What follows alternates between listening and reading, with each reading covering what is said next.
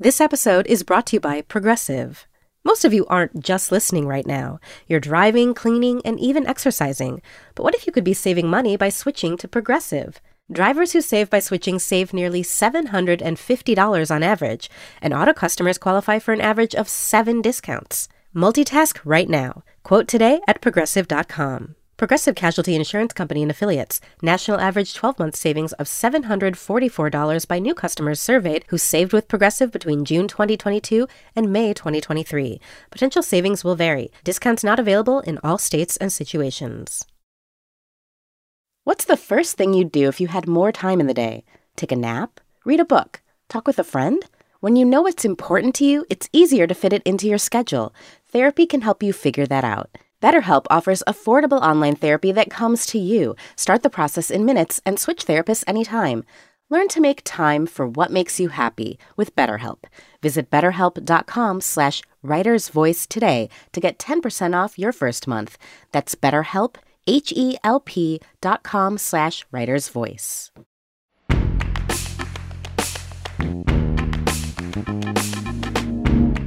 This is The Writer's Voice, new fiction from The New Yorker. I'm Deborah Treisman, fiction editor at The New Yorker. On this episode of The Writer's Voice, we'll hear George Saunders read his story Thursday from the June 12, 2023 issue of the magazine. Saunders won the Booker Prize in 2017 for his novel Lincoln in the Bardo. He's the author of 5 story collections, including 10th of December and Liberation Day, which came out last year. Now here's George Saunders.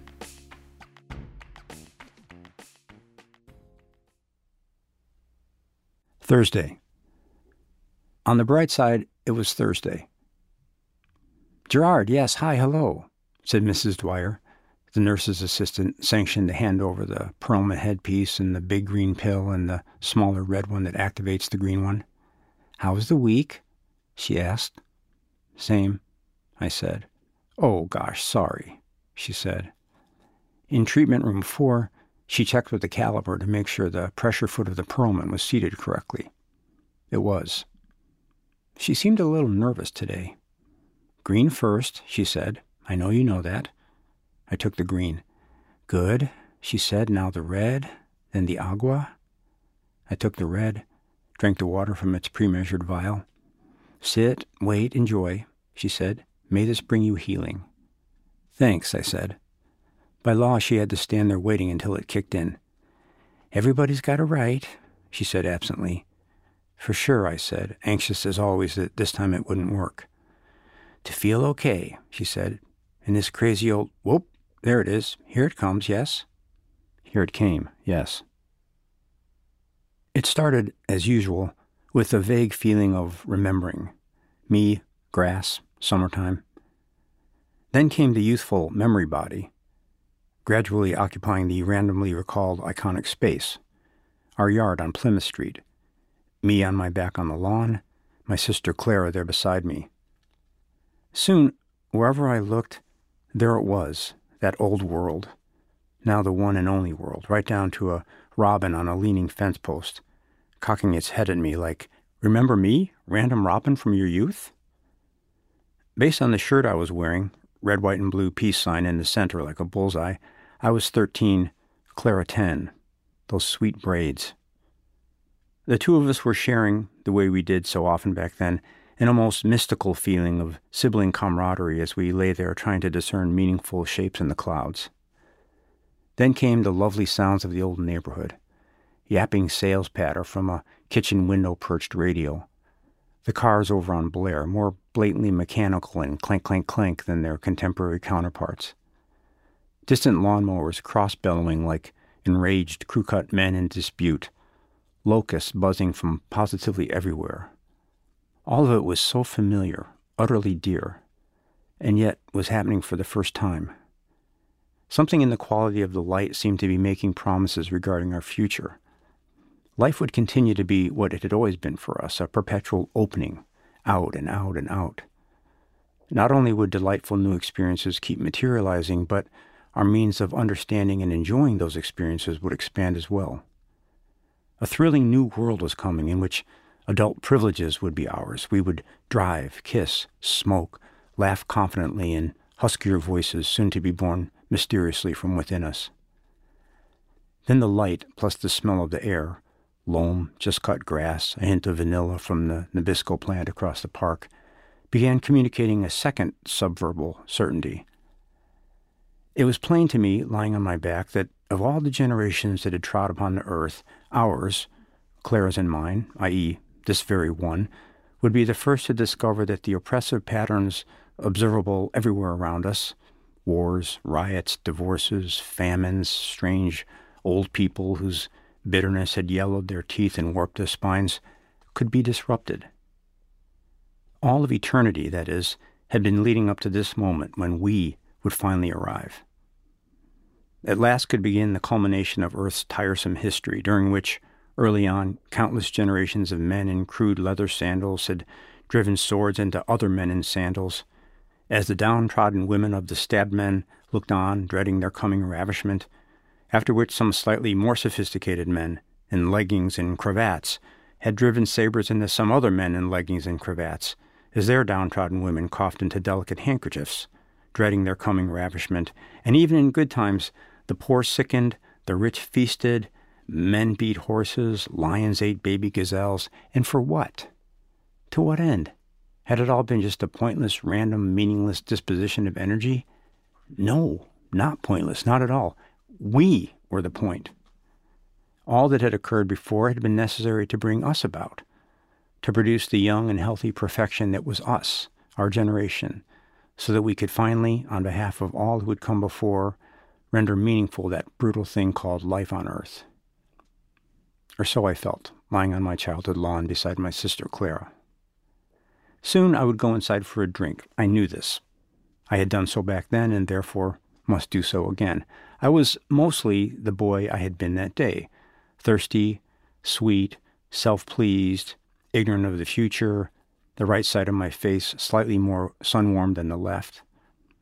But I was also fractionally the older person I was now, cringing at the thought of what he, that boy, would find inside, which was Dad pummeling Mom, joyfully, playfully at first, then with increasing rancor, while Uncle Rod pummeled Dad in an attempt to quell Dad's pummeling of Mom, and Aunt Stacy also somewhat performatively pummeled Mom. It was unclear what offense Mom had originally committed. Clara had followed me in and was cowering near an upended coffee table. Now and then one of the adults would step away from the brawl to ingest more of his or her drink. It was all as confusing as it had once actually been. And yet I knew dimly that within the hour all would be well.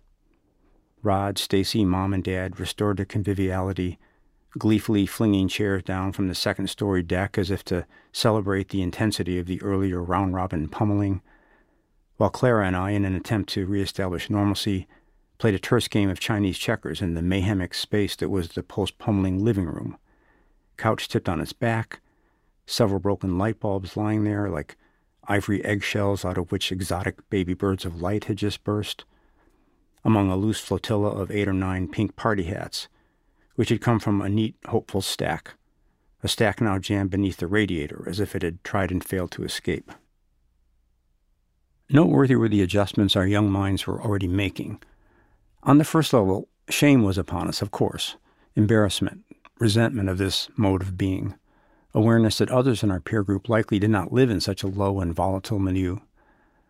On a second level, perhaps contradictorily, denial that this pummeling was odd or indicated any defect in our family. We were, that is, stretching to see this behavior as a manifestation of our parents' enviable lust for life. The other children and their non-pummeling parents were mundane squares, never moved by passion into this higher realm of uncontrollability. We were trying this attitude on for size, one might say. And alas, I saw now we were in the process of being molded. Pummeling would ever after be one of the choices available to us. Pummeling had been put on the menu, so to speak. To some, pummeling was unthinkable. To Clara and me, henceforth, quite thinkable. We had seen these people we loved and respected engage in it, and therefore, forevermore, pummeling would be something we ourselves might consider doing should we be placed under sufficient duress. Because this was such a signal family event, a moment of peak emotional intensity, I would often, in the years to come, find myself waiting, as it were, for an excuse or opportunity to pummel someone, in much the same way that I would imagine a young person raised by virtuoso musicians might, on first finding an instrument in his hand, feel that the moment had arrived for him to begin pursuing the family business. As for Clara, in the future she would more than once find herself being pummeled and not objecting to it, in the belief, the seed of which had just been planted, that being pummeled did not mean she was unloved, and in fact might very well mean the opposite. It was bitter being back here. I could have wept for those two children, sitting still as bunnies before that ancient, long-ago landfilled Chinese checkerboard, as, the supply of chairs up there having apparently been exhausted, couch cushions began raining down from the deck. "Gerard?" I heard, and went outside to find Mrs. Dwyer in the yard, sort of. Gigantic, nearly as tall as the tallest of the three oaks. A green leaf the size of a dinner plate wafted slowly earthward and landed on her shoe. She made no motion to remove it. She had inserted, I could feel, there between my implanted scalp receptor and the Perlman pressure foot, one of those razor-thin Everton interruption pads. Well, of course she had. Otherwise, how would I be able to see and hear her so well? "Gerard," she said, "you may have noticed that something new is happening today, that we are, in a sense, going in a somewhat different direction than usual. Are you having any issues with your session thus far?" I said nothing so that I might sooner return to Clara. "Awesome," Mrs. Dwyer said, and eased the pad back out. Obscure details of memory once again began to present. The subtle but specific smell of the marbles from the Chinese checker set, the feel of my pinky in one of the holes of the game board, the sound a deck umbrella made as, having been tossed from the deck, it landed on its tip, lurched errantly toward the house, and knocked the downspout askew. Clara and I flinched at the sound. "They're just being stupid," I said. "Drinking," she said. We both knew with absolute certainty that we would never drink. And yet we would, causing much misery for ourselves and others over the course of the rocky, confused decades to come. "Let's go down the basement," she said, which was how she always phrased it back then, the little sweetheart. There were treasures at the bottom of the stairs. To the left, Mr. Petey, my old rocking horse, a light coating of dust on one haunch, in which I had, sometime earlier, I now recalled, lovingly traced out the words, "Old Pal." Here was the tool table, Dad's ham radio, the rack of Mom's old coats, which we briefly stood among, enjoying the odors of that bygone time, when the streets of our town had bustled with women in just such coats, brightly colored, robustly belted, their hair piled high, lipstick vivid, women who, though ostensibly submissive, exuded a dominative, flirtatious optimism. Everywhere were forgotten wonders. A button on one of Mom's coats so lozenge-like I felt an urge to ingest it. A faded Yosemite travel pennant with a black spot situated near the bottom of El Capitan that looked, if one squinted, like a cave, but was actually a piece of tar-like gum or putty. A cluster of umbrellas roped together in a corner, near the old crank-style telephone whose casing of grained wood made it seem like a piece of fine furniture. Then something happened. I experienced it as a click of the kind that occurs sometimes with the jaw, only it ran down the length of my spine. I turned to Clara. Had she also felt it? She was gone. I was wearing a different shirt. Throughout the basement, a slight but universal rearrangement had occurred. Things were inches away from where they had just been, were overturned now, slightly off kilter or missing altogether. Half the ping-pong table was inexplicably folded up. Outside it was winter. Mr. Gleason shoveled next door, under a cerulean sky that was clear in the way a sky is clear only in the deepest cold. The ground-level window through which I was viewing him had lost a thin diagonal crack that had been visible in it only moments before. And strangely, here on the game shelf was the very Chinese checker set that Clara and I had just been playing with upstairs. Only now the lid was not warped and held on with 2 green rubber bands, but seemingly brand new. Nearby was a standing mirror. In it I was smaller, maybe 6, no longer 13 but 6. Then I remembered I had once, when about that age, come down here to say goodbye to Mr. Petey, whom Mom had just that morning pronounced me too old to ride. The dust into which old pal would soon be inscribed had not yet, at this point, gathered upon his haunch. Something was amiss. These immersions were always tightly time-confined within a continuous 1-hour window. One dropped in, lived that hour, came back out as the meds wore off. One never found oneself leaping forward or backward into some non-contiguous time interval, which it appeared I had just done. Specifically, a 7-year backward leap. But that wasn't all. Something else was strange, though I found myself unable to say exactly what. I called out to Mrs. Dwyer. What a touchingly high voice I had. "What's that, David?" Mom yelled from upstairs. "Geez, say goodbye, then come up. It's not like he's a real horse, goof." David, I wondered. Who's David? My God, was I ever there? Where? Well, here, in the here and now, in the current sadness. Heartsick that Mr. Petey would have to live out the rest of his life in this basement, unridden among the relics. I would never forget him, I assured him. I would be right upstairs if he ever needed me. He should just whinny. Then again, I was 6. Did I really still want this baby toy in my room? Mr. Petey looked up sadly. Baby toy, he thought. That is, I had him think back then. Sorry, old paint, I thought. No, I get it, Bard, he thought back. Look, you'd best mosey along. Don't worry about me. I'll just be down here with the rats. We had some good times, though, didn't we? I thought. And who knows, maybe I'll come visit sometimes. For a little ride, he thought ruefully. Both of us knew this would never happen, nor should it. Humming, the little boy I had been began wandering around that January basement, inspecting a fistful of wooden shims in a dried-out caulk bucket, the shovel portion of an old snow shovel connected by a length of twisted duct tape to its former handle, a length of rebar, a perfectly good pane of glass, considering whether any of these might prove useful for the fort he'd planned to build all last summer but had never even begun. The pummeling had never happened, had not yet happened. He had no idea that such a thing could happen. Ditto the many pummelings that would follow that first one. The revelation that his mother had been cheating with his father's brother, Uncle Rod, the shouting fights at restaurants and school recitals, the separation, the divorce, the succession of neo-partners both parents would plod joylessly through in a series of dangerous-feeling, underfurnished apartments, all culminating in an explosive final brawl at his own second wedding, to Jolene, of the piled-up dark hair, the snoring, the lovely singing voice, after which nearly 30 years would pass before he would deign to speak to his mother, and after which he never spoke to his father again. A feeling of distance began to insert itself between the boy and me. I felt myself slipping out of the memory body, being more or less dragged upstairs as I grew several sizes, such that the house became a rigid, squarish cloak around my shoulders, my head popped out of the chimney, and the rigid cloak became a scratchy clinic blanket. Here was Mrs. Dwyer offering me a Coke, which I had pre-chosen as my post-session drink/snack. The interruption pad was in. I could feel it.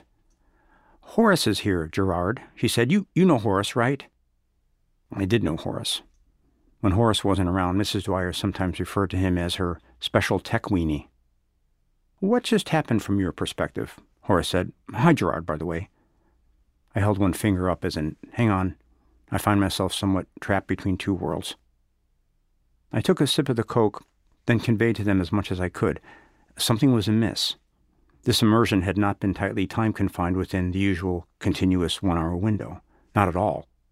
Rather, I had started at 13, then leapt backward into a non-contiguous time interval some 7 years earlier, and was hence 6 there at the end, 6 years old. I had still enjoyed it, but it had been a little strange. "So that's good, right?" Mrs. Dwyer said to Horace. "Yes and no," said Horace, pulling a screwdriver from his back pocket.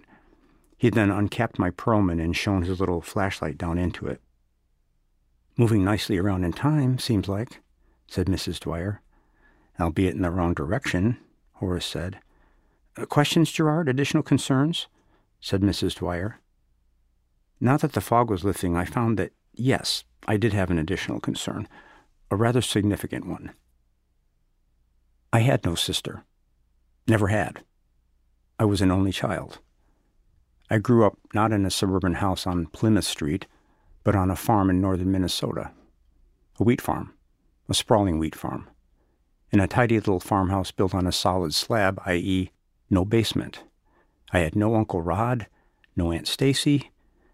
My parents, both only children themselves, were ministers, exceedingly gentle ministers who framed every picture I drew, incorporated my child thoughts into their sermons, eschewed alcohol entirely, had never raised a hand to each other.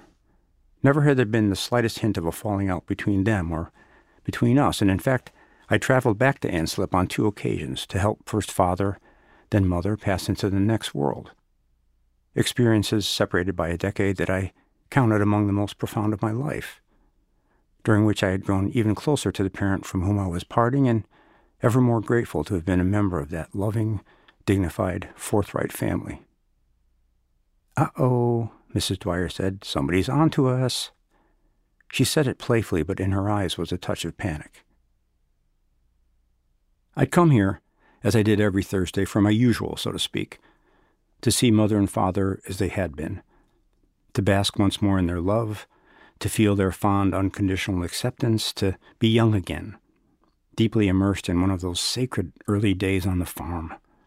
Sunbeams slanting in through the wrecked roof of the old barn, the smell of breakfast cooking in the house slightly agitating the chickens outside, the antique post office bench, salvaged and repainted by father, gleaming with dew out there at the perfectly linear wheat field lawn boundary. What a dream, to be immersed again in the dear minutiae of the farmhouse itself. The pale green Princess phone, a certain paw-shaped dog dish, the sound of the Minneapolis Children's Choir on the record player, the way that as a young child I would pad through the house to flip the record over as soon as I heard the whop, whop, whop indicating that the needle had reached the end. I had experienced none of this. Instead, I'd been subjected to the memories of a person entirely unknown to me. "We possibly skipped a step," said Mrs. Dwyer. "The one of asking your permission," said Horace. "Which by rights we should have done," said Mrs. Dwyer. "That's on us," said Horace.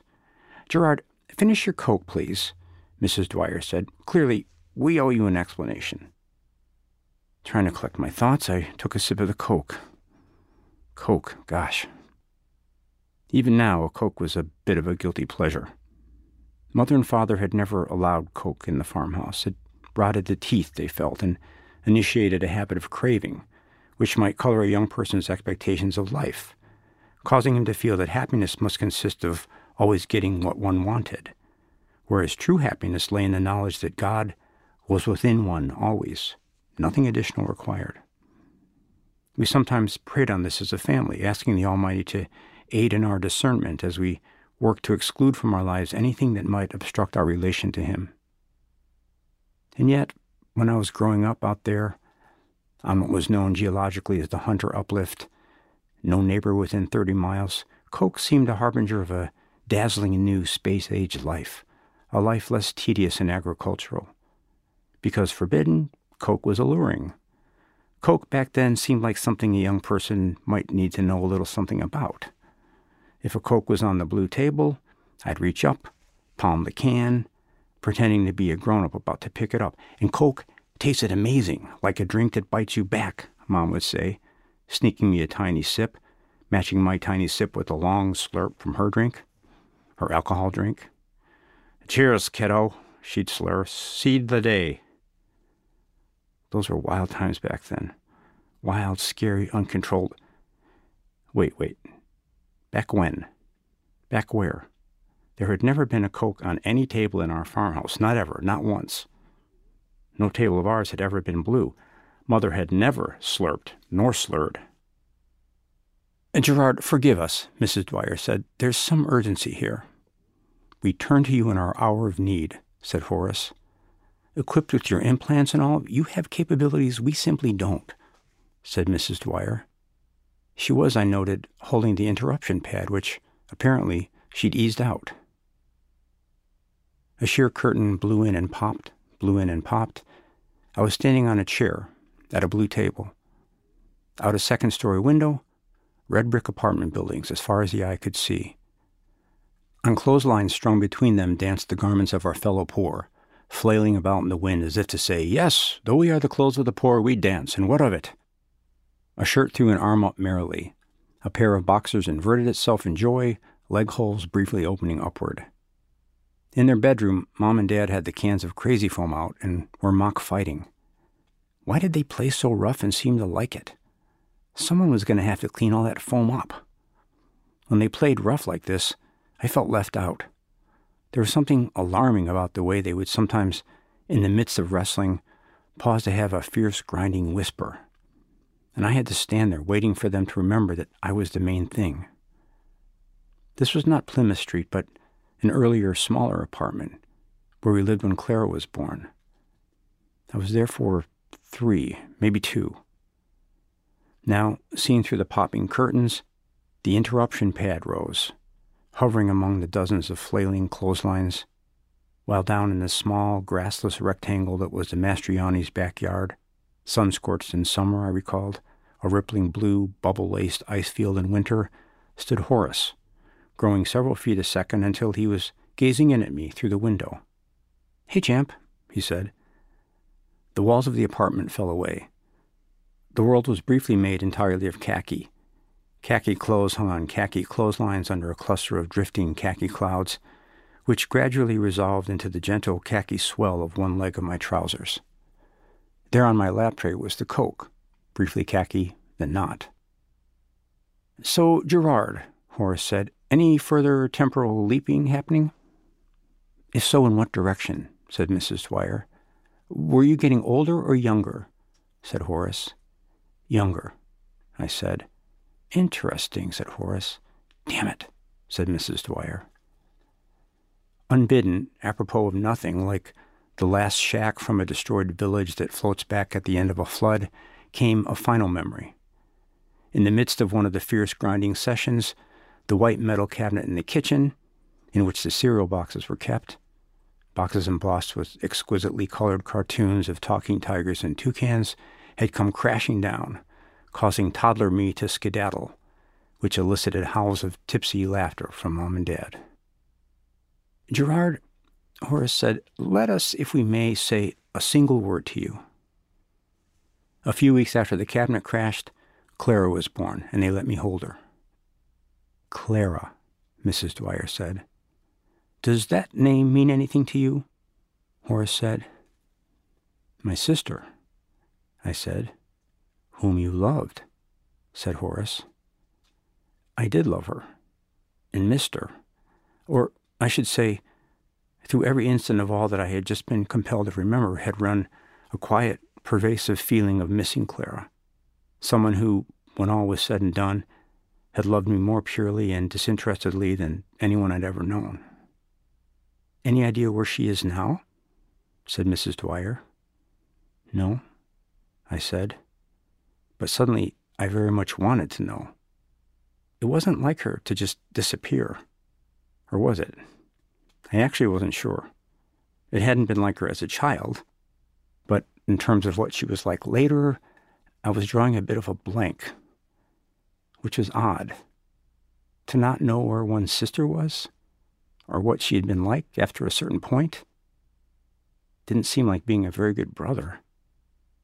"Unfortunately, no one knows," said Mrs. Dwyer. "She just up and vanished one day, a mother of 4. Left a note, but no forwarding address." "Which is where you come in, Gerard," Horace said. "David Marker died last April. Somewhere in there, in his brain, would have been, or still is, we assume, some possible residual knowledge of his sister's whereabouts." Horace had glanced, as he said this, at a waist-high closet back near a bin labeled "Only Soiled Linen." "Well, not his brain, exactly," Mrs. Dwyer said. "That makes it sound weird." "Relevant portions of it," said Horace, "all legally obtained, by the way." "How it works, Gerard," said Mrs. Dwyer, "is it's on a sort of direct beam into your Perlman, basically a Q diffractor, We also installed a Spire focuser the last time you were in." "Probably should have mentioned that as well," said Horace. "We know this is a lot to process," said Mrs. Dwyer. It was. "Why do we care so much?" said Horace. "You may be wondering." "Okay, full disclosure, Gerard," Mrs. Dwyer said. "Clara is my grandmother." "Also full disclosure," said Horace. "I'm in love with Rita." Mrs. Dwyer blushed as in, "Yes, we're in love. And what a strange and beautiful thing to have worked side by side uneventfully all these years and then, wow, boom." Horace was also blushing, either because he just revealed his love for Mrs. Dwyer or because he'd admitted to having parts of David Margaret's brain over there in that little closet. "I was so lonely after Mr. Dwyer passed," Mrs. Dwyer said. "I thought my life was over. And now, such bounty. We just can't bear the thought of bringing our baby into this world knowing that somewhere he or she has a great-grandma she or he's never going to get the blessing of having the chance to learn from," Horace said. "We were close, Grandma Clara and me, when I was little," said Mrs. Dwyer. "If we can just somehow get you to get older as David, the cool thing is you'll likely meet me as a kid. Isn't that crazy? I love that." "Wow, holy shit, just flashed on it. It's so obvious," Horace said, dropping to his knees, crawling triumphantly into the little closet. Why me? Why, of all their clients, had they chosen me? Well, I thought I knew why. I was old. Old and lonely. I left my small apartment only to come here for these treatments or go to the market. I was tired, frail, had no joy. What new thing could ever happen to me? I just clanked around dully in the dissolving machinery of my body, farting pretty much continuously, largely unaware of it because, in addition to going deaf, I had become forgetful and often neglected to put my hearing aids in. I had once owned a small business, translating Christian texts into foreign languages, had traveled widely in Europe and Asia, had been for a time friends with a local television personality, used to dash up flights of stairs to meet colleagues for dinner, had happily picked up many a tab. But that was not my life now. Now I lived for these Thursdays, on which I might briefly feel somewhat alive again. Knowing this, Horace and Mrs. Dwyer must have considered me unlikely to object. This was hurtful. I was, though old, still a person and should have been asked. "I would like to go home," I said. "And we are totally going to make that happen," Mrs. Dwyer said, "in just a bit. Horace, are we good?" "Give it a shot," Horace said from inside the closet, at which time Mrs. Dwyer yanked out my interruption pad. And I found myself remembering mountains. When driving in mountains, a guy needed to keep his eye on the engine temp, so Dad had said. The air smelled of pine, wood smoke, motor oil. That over there, Denver. Wow, I was approaching Denver for the first time ever, going like 80. How did far-off lights even twinkle like that? On the gear shift jangled a stacked sheath of 6 hippie bracelets Clara had left behind when she fled the state with her dealer, the brutal Jeff Pix. I was off to find her, in the Torino. The Torino gifted to Mom by one of her lovers, either Steve B. or Derek, a total piece of crap she'd passed on to me the minute it started needing repairs and thereafter always referred to as that sweet ride I bought you. "Gerard!" Horace called from a rest area thronged with idling trucks. "You're getting older now, yes?" Despite myself, I must have nodded. "Where's Clara?" Mrs. Dwyer shouted, her face looking manic on a passing billboard, seen through some lightly falling snow. "Focus on that." Here came the click again, that jaw click down my spine. I was sitting splay-legged on a berm, Office Park berm. Spread out across the berm were the pages of my resume, fresh from the copy shop, pages that just needed to be put into the right order and the job would be mine, if only the wind would die down and I could somehow become less buzzed. Judging by my hair, through which I now ran a hand, I was 35, 36. Did I know where Clara was at that moment? I did. Living over on 9th Street in that shitbox rental with her 3 kids, real stinkers all. They mocked her, hit her glasses, dropped weird shit in her food, mimed the way she walked after she'd had a few. Last time I'd seen her, down at the Arrow, she was in rough shape, just fired from Sam's Club for drinking while greeting, bugging me for a loan so she could go to, get this, rehab. Ha, fat chance. What did I look like, a sap? 2 of the pages kite-skimmed off the berm, when airborne, vanished into the early May leaves of some distant trees. Great. Perfect. Shit. So much for that job. Then onward into middle age and the many disappointing failures there. Jesus God, the number of low taverns, parking lots, and public spaces in which I had pummeled someone or been pummeled. The variety of bleak strip malls in which, too old for it, I had worked some food service gig, wearing a paper hat. The number of times that in such places my anger at being underestimated by a boss had led me to shove that asshole into a grill or a deep fryer, spray paint a dick on his truck, or spread a vicious false rumor about him among our much younger co-workers. The clicks, coming fast now, merged into a maddening spinal hum. 3 wives, 2 kids, all of whom had broken off contact with me, on welfare, bragging because briefly off welfare, on welfare again. In the mirror, a big red nose and a bulging gut from all the drinking, but if anybody felt like judging me, David, such as, for example, him, Gerard, I, David, might just point out, all due respect, that he, Gerard, had always been cautious to a fault, prim in aspect, had managed to push away with his brittle sanctimony anybody who'd ever entertained any idea of getting close to him. Well, wait a minute. Mother and father had, it was true, loomed large in my, Gerard's, mind whenever I'd met a young lady. Sometimes she would be dressed too suggestively or prove too harsh in her speech. One might find oneself wincing at her table manners. I may have been from Anslip, but we knew how to comport ourselves at table. This was, in a sense, a form of Christian love, to know how to behave in order to put others at ease, as opposed to holding one's fork like a cudgel, a la Rosalie Swanson. To wad up one's napkin at the beginning of a meal and leave it sitting there on the table throughout, as the otherwise appealing Beth Lancer had done that fateful Thanksgiving, raised the question of what it might be like to spend one life with someone so heedless and disordered, especially should, God willing, children enter the picture. And then there was the closest call of all, Emma Bean, a midlife companion, kind, warm, well-read, who'd ultimately proved unsuitable, in light of the coarse, cackling laugh she would emit whenever one tried speaking in earnest to her about important matters of the spirit. Friendships had likewise been difficult.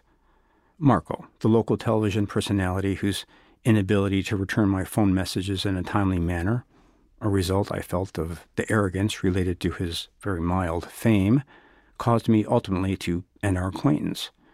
Eric, a former employee and an agnostic, who repeatedly rebuffed me when I invited him and his young family to our church, then quit the company in a huff simply because, in a gesture of friendship, as his marriage was ending, I suggested that it might have been his very failure to bring God into his family that had doomed it.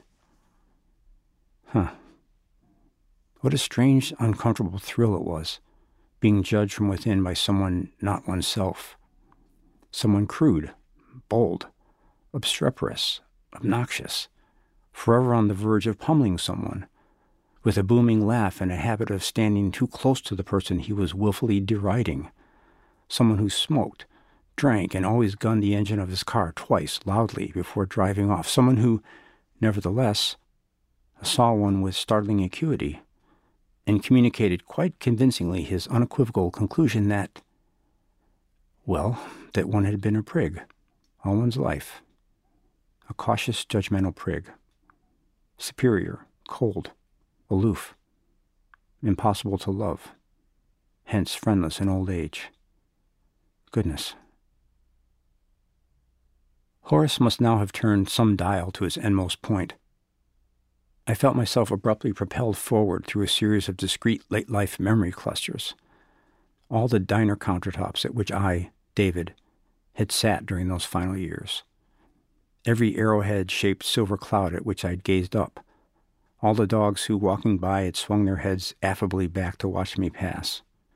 My last apartment, the Lee Street dump, its front gutter hanging down the day I moved in, still hanging down the day I... Ah, yes, Lee Street was a place I would die. It was my death apartment. I was in bed, in pain, in quite a lot of pain, all the chub having recently fallen right off. I was, yes, hoo boy, dying. while looking for something dear to me.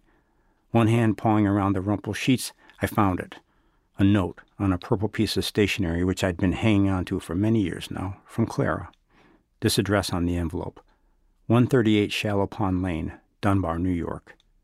In the note, a request that I destroy the note and not tell anyone that I'd heard from her, not even her kids, especially not her kids, or her grandkids. They'd tell Louis. They were somehow all in cahoots with Louis. Louis had them eating out of his hand. That sneaky turd never laid a finger on her if the kids or grandkids were around. So, no telling. Anybody. Ever. That's your part, Dee. You have to promise. Since she'd come out here, it had been nothing but good. She'd never felt so free, so happy. All she did was take walks down by the lake, say her prayers, go to meetings, write in this funky diary she'd bought. No stress, no chaos. Her job was a piece of cake. Yeah, she'd found a little job at a candle store. The simple things, so good, so good. Was Clara, as of today, the day of my death, still alive in that place, Dunbar, to which she'd fled years ago? She was. Had she ever written to me again? Every Christmas. All still good, one card had said. Still finding life a blessing, said another. Had she ever, in all those years, released me from my promise? No. Asked me to visit? Never once. The hospice nurse came in, the look on her face saying, "Lord, Mr. Marker, your time is nigh."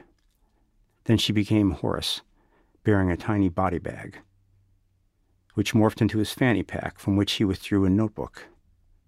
The sun slipped out from behind a cloud, causing the tree-shaped dancing shadows on the rug to vanish, even as the rug divided itself into the discolored Italianate tiles of Treatment Room 4.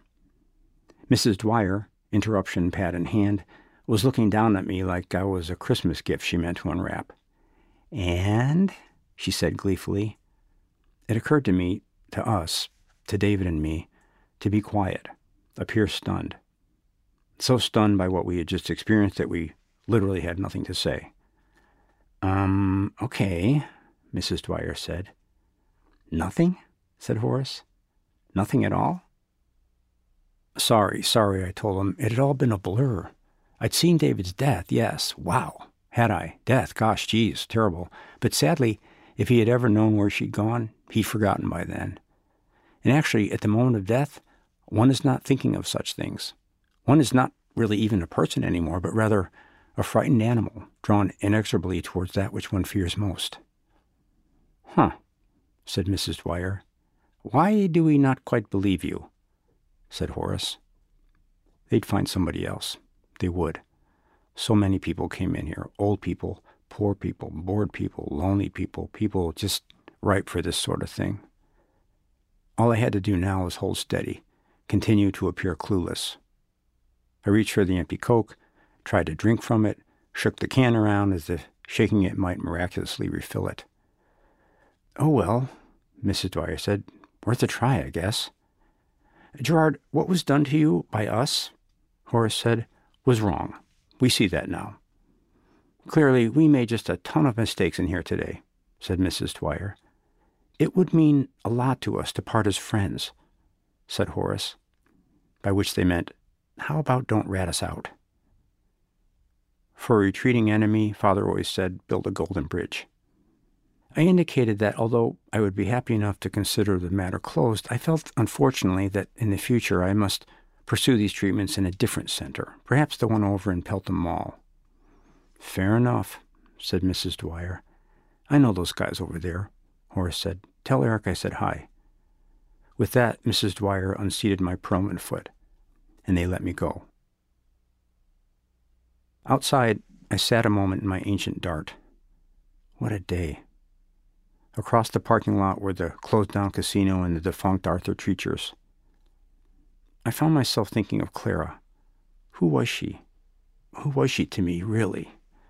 To me, David, she was someone who had always been either on something or promising to quit something, either praising to the sky the latest big but surprisingly gentle guy recently kicked out of the Marines for no reason, or claiming that she hadn't seen it coming when that fat son of a bitch started suddenly accusing her of wiretapping his landline. She was, in truth, someone I mired in my own battles, had lost track of years ago. To me, Gerard, had I ever met her, she would have seemed a highly problematic individual. My overdeveloped sense of preemptive offended caution would have caused me to shun her. She chewed with her mouth open, listened to classic rock, no snorted when she laughed. I had never been comfortable around such people. Such people, although they were, yes, of course, children of God, were best kept at arm's length for their sake and for one's own. Still, if a person didn't wish to be found, we felt, she should not be. And Mrs. Dwyer and Horace would be coming for her soon.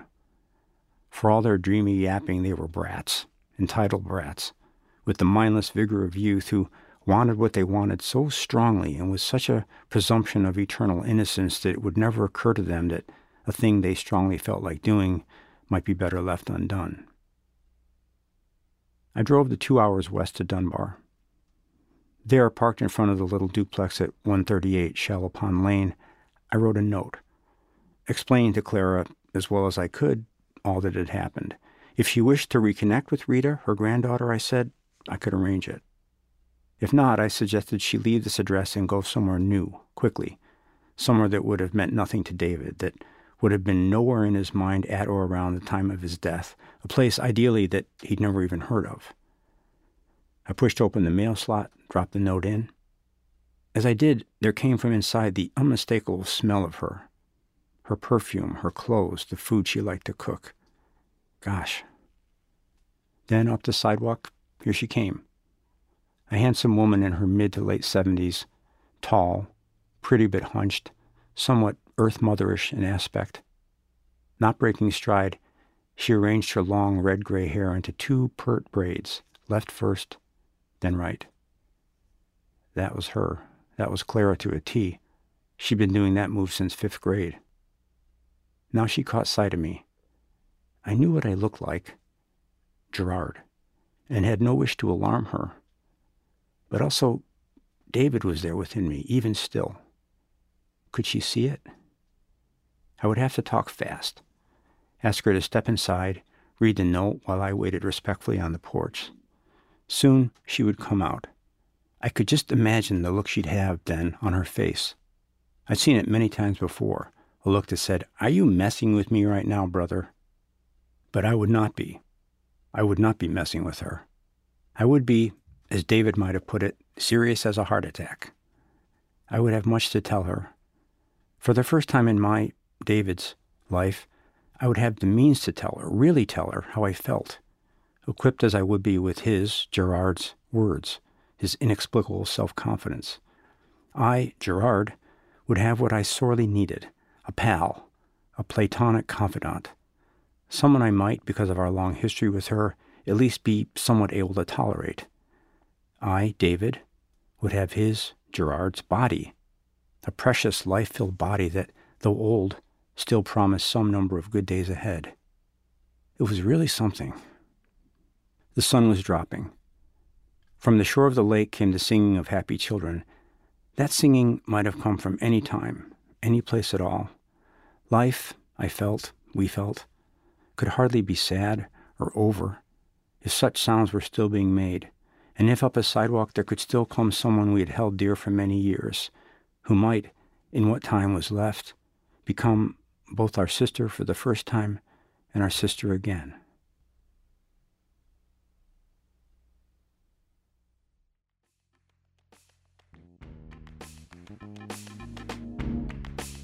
That was George Saunders reading his story Thursday.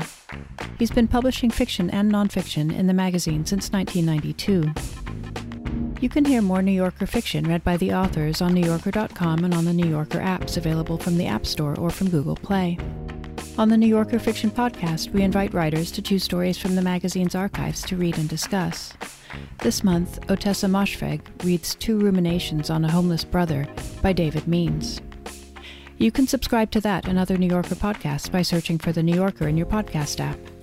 Tell us what you thought of this podcast by rating and reviewing The Writer's Voice in Apple Podcasts. The Writer's Voice is produced by Michelle Moses. I'm Deborah Treisman. Thanks for listening.